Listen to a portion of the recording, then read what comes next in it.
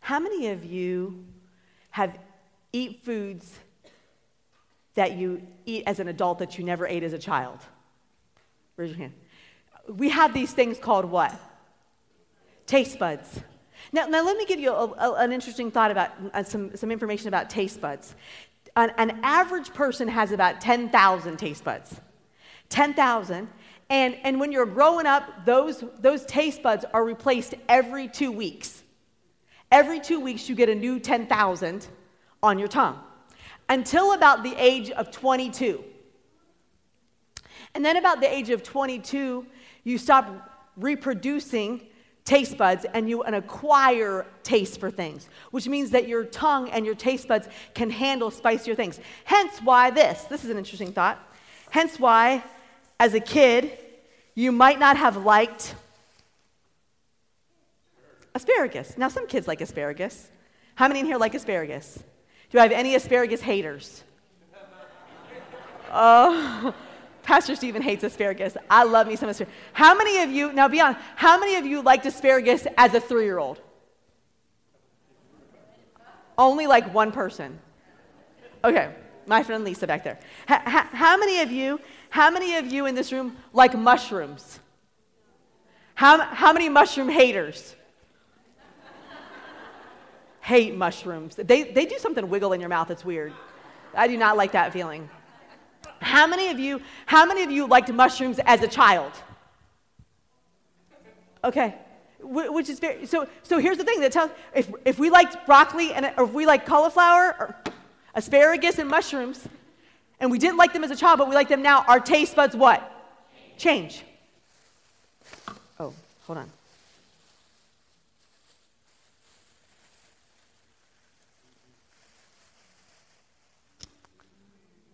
Oh, disgusting.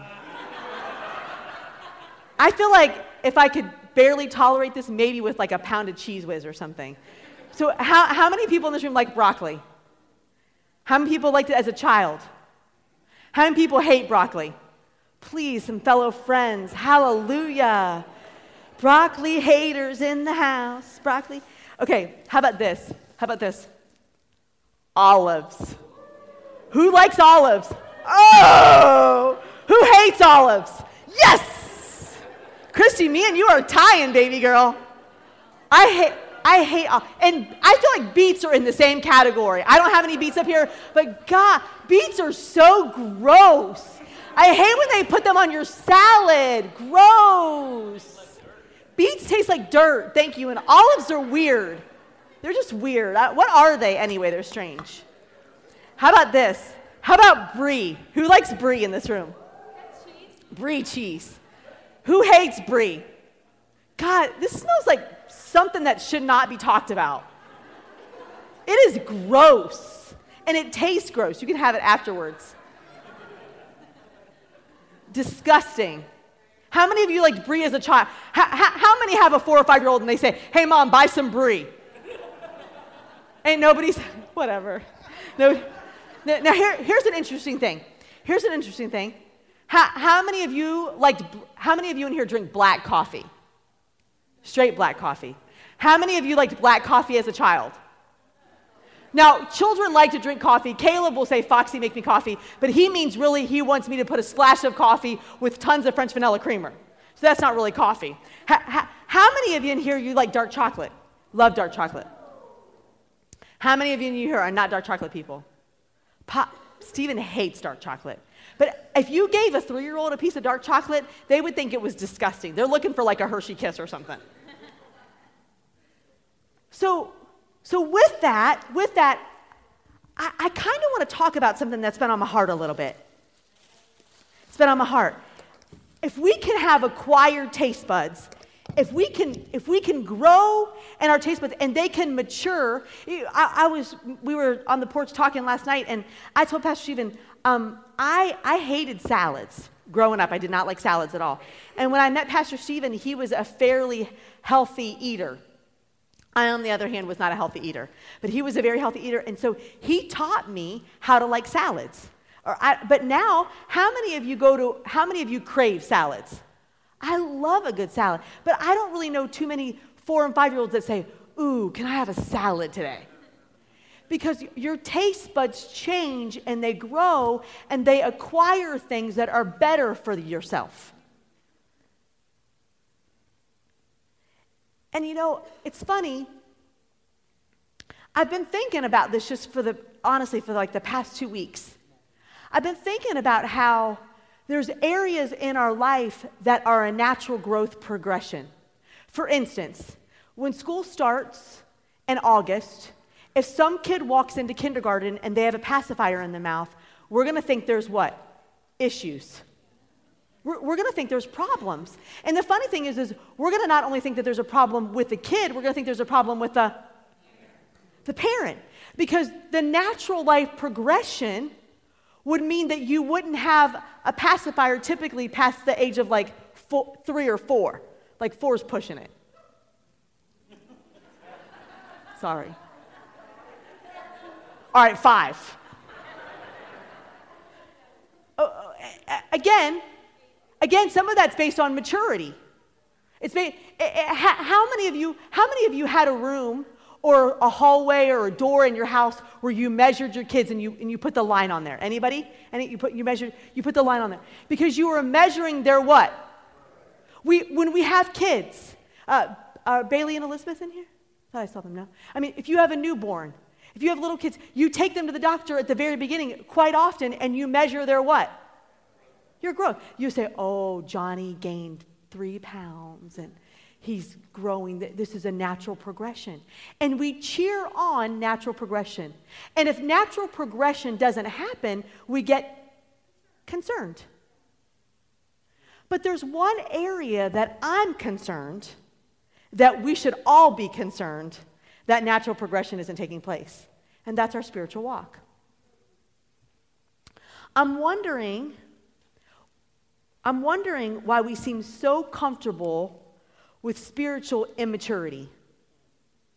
It seems to me, now here's the thing. This is not judgmental. This is not meant to be harsh. This is meant to do a checkup.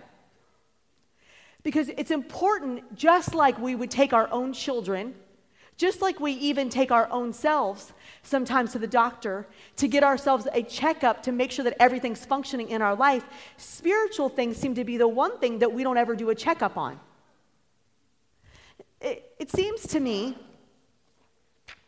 I want to say this real quick. Can you put up Luke chapter 252? Luke chapter 52. Now, everything that we believe, one of our core cultures here at Coast Family Church is Jesus is our message. So our whole idea in life is to have our behavior patterns match those behavior patterns of Jesus, right? Because we're on this earth and we want to mimic the things of Jesus. But in this verse it says, Jesus what? He grew. Now here's an interesting, he grew in what? And in what? So here's the funny thing. It didn't just say Jesus grew and was just so spiritual, hallelujah, shanamahanda. It doesn't say that. It says Jesus grew in what? And then in what? Which means that he grew physically too. Stature is your physical body. And then it says, and he grew in what? With who? And with her. With all people. So if Jesus did the growing process in the natural and in the spiritual, wouldn't it behoove us to look at how that natural spiritual progression happens? Now, in pondering this thought, this is the one thought that's been coming up to me, is that we're fascinated with the idea of the birth of Jesus. How many of you love Christmas? We love the baby and the manger and the shepherds and the wise men, and we love all of that. And that is that is an important part of our that is an important part of our theology and our walk with our Christian faith. I'm trying to figure out how to say that. But would we be who we are if Jesus Christ had just been born? Would you be saved if Jesus Christ had just been born? Some of you are like, I don't know, would I? This is not a trick question. No, you wouldn't. If Jesus Christ had just been born of a Virgin Mary, and he had lived on this earth, we would not be Christians like we are today. It's only the death, burial, and resurrection of Jesus Christ that fulfilled the purpose of God on his life. I'm wanting for us to ask our own selves, have we stopped at the birth of our Christianity? Have we settled into where we've just received Jesus Christ? And honestly, the hard part is we go back and forth because our whole mission here at Coastal Family Church is to bring people that are far from God to God, right? Our whole goal is we want people to know God. And we absolutely want people to know God. But my concern is that our entryway stays our journey. I am so sorry if that's my phone. It might need turned off.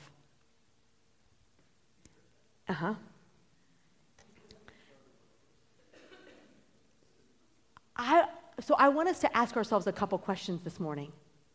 This is not for you to evaluate anybody else's spiritual walk. This is for you to look at your own self and for you to ask yourself a couple questions. Because this is the thought that came to me.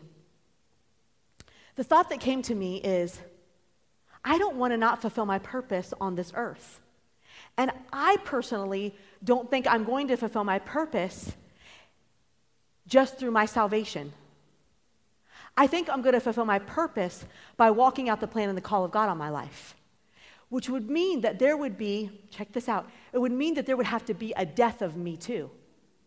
Not just a death of my old sinful nature, but a death of my will and my desires and the things that I want to do. Because how many of you remember the scripture when Jesus was in the Garden of Gethsemane and he said, if this cup can what? Pass me, please let it pass. But then he followed up with he said, but not my will, but what? Yours be done. Was he always the Son of God? He was, listen to me, Jesus' relationship was secure. His relationship was, he was going to heaven with or without us. He came from there and he was going back there with or without us. But it became more than just about him. It became about us. And I'm asking my own self this question. Ask yourself this question too. I'm wondering if just your entranceway has been about you, but your progression is about other people. And we're not willing to die. Remember, I'm not talking about your spiritual death. I'm talking about dying to your will, to your emotions, to your ways, to your selfishness. If we're not willing to die so that we might fulfill the purpose of God on our life. So I'm going to ask us 3 questions. Number 1, do I desire to grow spiritually? If so, why or why not? If you're taking notes, you can write it down, jot it down on your phone. It'd be good. You might want to remember, get balance this week. Remember that? That's how you get it. You get it in God's Word. So if you're getting some balance this week, you might want to write this question down. Do I desire to grow spiritually? Why or why not? It might be a great opportunity for you to just ponder some thoughts this week and ask yourself this question. Now let me give you a verse. 1 Peter chapter 2, verse 2.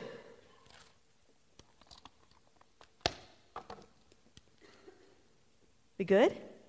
Amen. In the New Living Version, it says this, 1 Peter chapter 2, verse 2 in the New Living. This is the question we're asking ourselves. Do I desire to grow spiritually? Here we go. Like newborn what? You must what? You must crave, I lost my place. You must crave pure spiritual milk so that you will what? Woo! So that you will grow into a full what? Of what? You must crave something, which tells me it didn't say Jesus will make the craving. It didn't say that. It says those are pretty strong words. You and must. So you must what? so that your salvation can have its full experience. Is there any other part of that? It says, cry out for this what? Cry out for the, Father God, I desire you. I'm going to show you, because some people, I talk to a lot of people that say, I want to grow spiritually. I don't know how or what that looks like. I'm going to show you. You find yourself a little spot, like a chair, the back porch, your front stoop, your car. I don't care. The beach, a park, the toilet. If that's all you got, that's what you got. If you have kids of littles and you're thinking, I'm just going to poop, just leave me alone.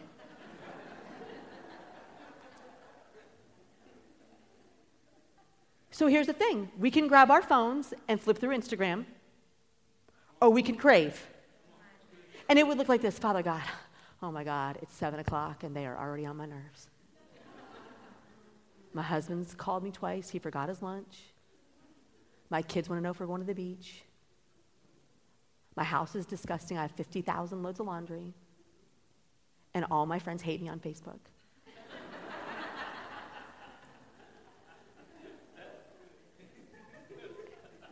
Because that's how you should talk to him.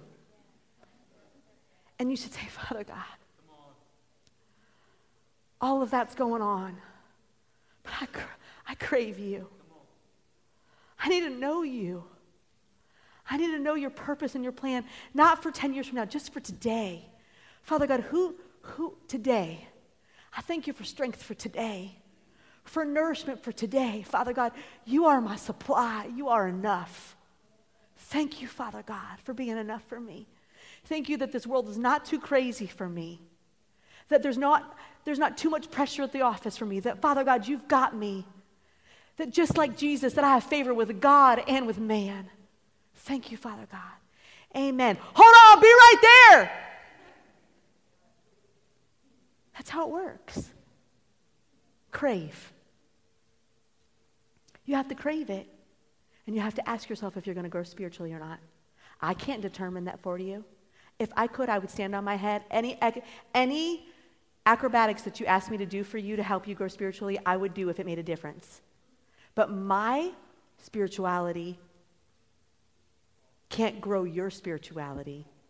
I can lead you, which we'll get to in just a moment. Number 2, what are the signs of spiritual growth? So this is your checkup. Nobody's looking at you. You just look at yourself. What are my signs for spiritual growth? Because how many of you have ever been to the place that says, I want to know how? We give EOGs. We actually measure our growth in every area of our life, except for spiritually. So here's the signs. I'm going to go back to the very first verse that I read to you in 1 Corinthians chapter 13, verse 11. Put that back up for me, friend. 1 Corinthians chapter 13. When I was a child, I what? Spoke. And I what? And I what? So there's 3 areas. So what Paul is saying to you is when I was a child, I spoke this a certain way, I thought a certain way, and I reasoned a certain way. But when I grew up, I put away what? Which means to tell me that Paul didn't stop speaking or stop thinking or stop reasoning. He just did them a different way. Right? So as believers, as mature believers, as we grow in God and as we first get saved, guess what? There are a lot of times that you have an excuse because you're a baby. What I tolerate from Caleb is not anything than what I would tolerate from Mackenzie. That would be stupid. Because he's 6 and she's 22. So the behavior modification should grow. And yet, how many of you have said to your kids, stop acting like that? You're acting like a baby. And yet we don't ever say to a Christian, stop acting like that, you're acting like a baby. Well, that's offensive. Well, you're acting offensive. Because you're staying immature for way too long. And we ran out of pacifiers here at Coastal Family Church.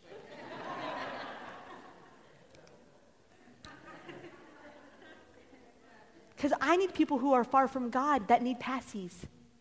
And they need coddling, and they need loving. But when we're 10 and 15 years in the kingdom of God and we're still needing the same treatment, ew, gross. It's yuck. And everyone around you goes, yuck. Okay. Hannah said this to me. She said, a lot of times we base spiritual growth on what we think are the gifts and the offices that people stand in. For instance, if someone preaches real good, you might say, ooh, they're spiritual, right? Or we look at people that, sometimes we look at people that maybe pray in tongues or prophesy or do the spiritual things that we think, it's funny, we call them spiritual. So we look at other people that maybe hold an office or have a mic or sing or play an instrument, and we automatically qualify them as being the spiritual ones. And because we don't function in those offices, we immediately think, well, I don't have to be spiritual because I don't do those offices. Am I right? In studying the Word of God, your office has nothing to do with your spirituality. I have seen a ton of carnal preachers. And you know what carnal means? Yucky acting. I've seen some really, really good preachers get off the stage and act like a real jerk. And you know what? I do not care two hoots what they say ever again in my life. Because if you can't be nice, I ain't playing in your background. And I ain't listening to your podcast either. Because nice is more important than your preaching. So just because you got a gift doesn't make you good. It just makes you with a gift. And the gifts are given out to the body. So you have a gift that was given to you at birth. But how you develop the gift, which is why we tell our kids, we pray for them all the time, we always pray that your gifting never takes you farther than your character can keep you. We always tell our children, which our son Rashid had a wonderful experience this morning, did he not? He had a wonderful experience this morning. He wore a hat to church. Can I share that? Where are you? He must not be in here. Now he's going to get in trouble. No, he's an Apex. He's an Apex. He had a hat on, a baseball hat, when he came to church. Now, you keep your coastal hat on. I like it. But Rashid was singing on stage. And when he came in the office, and it actually has something about Jesus on it or whatever. It's awesome. And it looked good. He's cute. So he was in the office, and Pop said to him, he said, son, I'm not sure about the hat on stage. How'd you say that? I said, John, I don't care about the hat. It doesn't bother me, but it might bother someone else. Go ask Mr. Frank. That was great. Go, Mr. Frank. Which was funny because you know what? Our kids respect and honor the office that he holds in our life and in our church. They respect him. And they honor the authority that he has in our life. And so, you know what? Rashid didn't go, Dad, that's ridiculous. Oh, my God. He did. He said, okay, Pop. So he was out there for a while. He comes back in. And he said, Mr. Frank said. And then he proceeded to tell us what he said. And so Hannah chimed in and she said, you know what, baby? She said, sometimes people don't receive from the gift because they're distracted by the hat. And she said, and so we said to them, it was an awesome opportunity, I said to him, baby, and actually I was pro the hat. I was like, leave the hat on, you look cute. But I was in the wrong. Because the reality of it is his gift, his call, I said this to him in the office, your call is more important than your gift. And your call is to be able to minister life to people and love to people and Jesus to people. And if the hat inhibits the gift, then the call doesn't even matter. Amen? Too many of you are just worried about your gift, and you don't care how you act, and so you never arrive to your call.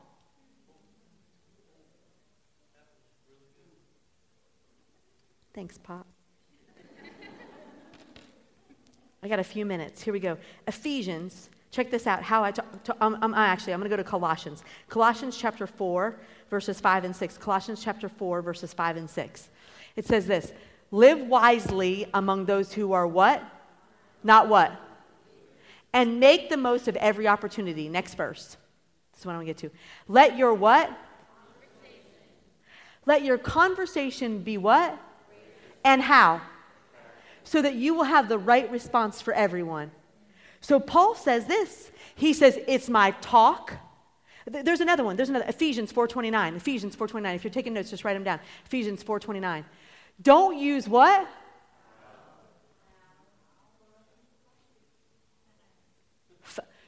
Does anybody need to know what foul means? To my daddy, who just went back to Ohio, he thinks the word freak, like when you say, I'm freaking, he's like, you might as well go ahead and say the other one because that's what you mean. But I use it anyway. But it's probably foul. I don't know what foul is for everyone. I cannot determine it. But the Bible just says, don't use foul. So I guess whatever's foul for you, don't use it. I'm not going to be the foul police. But you should let the Word of God dictate how you talk. Don't use foul or abusive language. What? Stop it. Everything you say be what? Helpful. Golly gee, Barbara. Feels like leave it to Cleaver. Leave it to Beaver. Or Cleaver. Was there a Cleaver? Cleaver was the husband. Was there a... Oh. It's been a while. Words be good and helpful so that your what? Will be a what? Hallelujah to those who hear them. Good stuff. Thoughts and reasoning. Paul says this. Paul says, I put away my talk and my thoughts and reasoning and exchange them for something else. I'm going to do one verse for thoughts and reasoning because I looked up the word reasoning. It has a ton to do with attitudes or how you process something. It has a lot to do with when you come against a hard time, your attitude or your reasoning skills in the hard time, which would create an attitude. Ephesians chapter 4, verse 20 through 24. Ephesians chapter 4 through 20. But that isn't what now Paul's talking to the church at Ephesus, and he's reminding them that they got saved and that this isn't what they got saved for. But that isn't what you've learned about Christ. Go to the next verse, friend. Thank you. Since you have heard about who? And have what? The truth that comes from him, okay? Because most of us in here, throw off your what? Sin for what? Now remember, this is believers, this is Christians. He's telling them, throw off this old sinful nature and your what? Former way of life, which is corrupted by lust and deception. Next verse. What's the first word? Instead. Say instead. Look at your neighbor and say instead. Instead, let the Spirit renew your what? And attitudes. Hallelujah. Go to the next verse. Put on your what? Created to be like who? God. Righteous, yep, truly righteous and holy. Now, third question, and I'm going to be done. We ask this question. Do I desire to grow spiritually? Then we ask the question, what are the signs of my spiritual growth? So if my talk is not okay, and my thoughts aren't okay, and I'm still controlled by my sinful nature, it would just be an opportunity for you to look at your spiritual growth and do a checkup and make some adjustments. You could do the very first thing. You could crave spiritual things. And then God says, if you hunger and thirst for me, he says, I will fill you. Right? Number 3, what does my spiritual growth affect? This is the most important thing. Because so many of us get saved, and ultimately we get saved for ourselves, right? When I got saved, it's because I didn't want to go to hell. Right? Anybody in here get saved because you don't want to go to hell? Nobody got saved and still wants to go to hell, right? Honestly, the majority of why we get saved is because we want to have eternal life in heaven. But it's not why we walk out our Christianity. There's another step. Because my eternal security is done. I'm going to heaven. Here's the funny thing. I'm going to heaven regardless of how I act.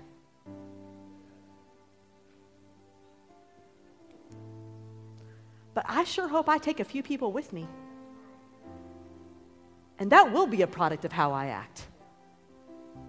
And my spiritual growth and me loving God and honoring God and my talk and my walk, it's important.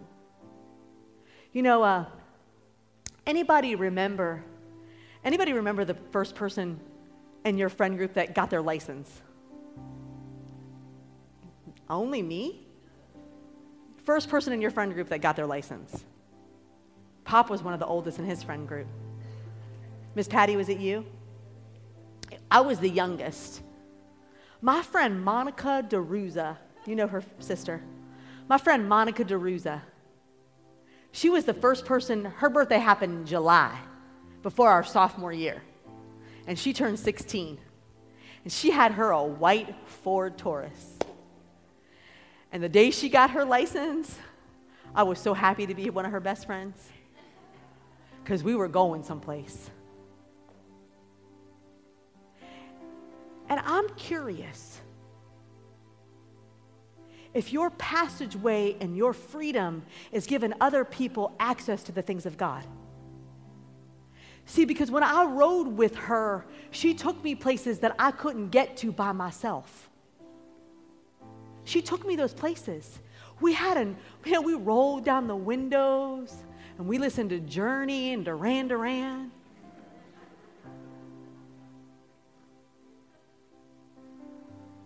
And we were going places that we couldn't get to because our mamas worked. And I got to be in on her freedom because I was a passenger. And you want to know something? Monica getting her license didn't make me want to not get mine. It made me want to get mine so I could let people in my car too. I'm wondering if we're not concerned about our spiritual growth because there's no one on the journey with us.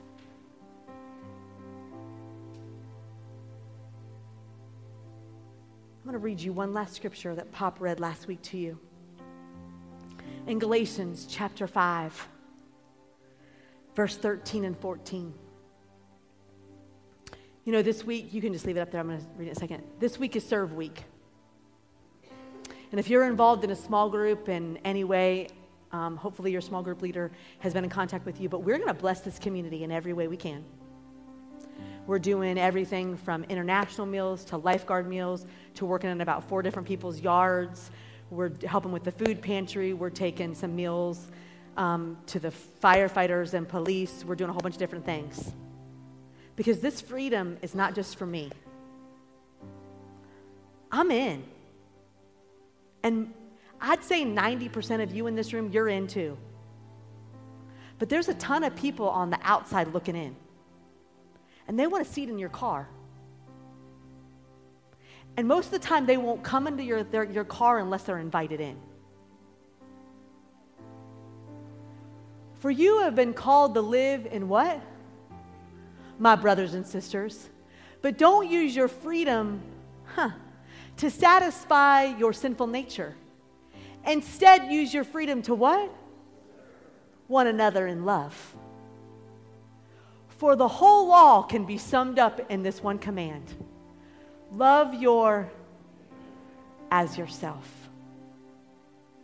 I'm not going to go there in scripture form, but if you want to, just for yourself. In 1 Corinthians 13, in that verse that I just read you, that we started off with today, if you look at the very first 5 words of 1 Corinthians chapter 14, first 5 words, right before it begins to talk about all of our spiritual gifts, right before it begins to list the gifts in the body, it says this: let love be your highest goal. And then it goes into the spiritual gifts, but not before your love walk. So I just want to encourage you, can stand up with us this morning.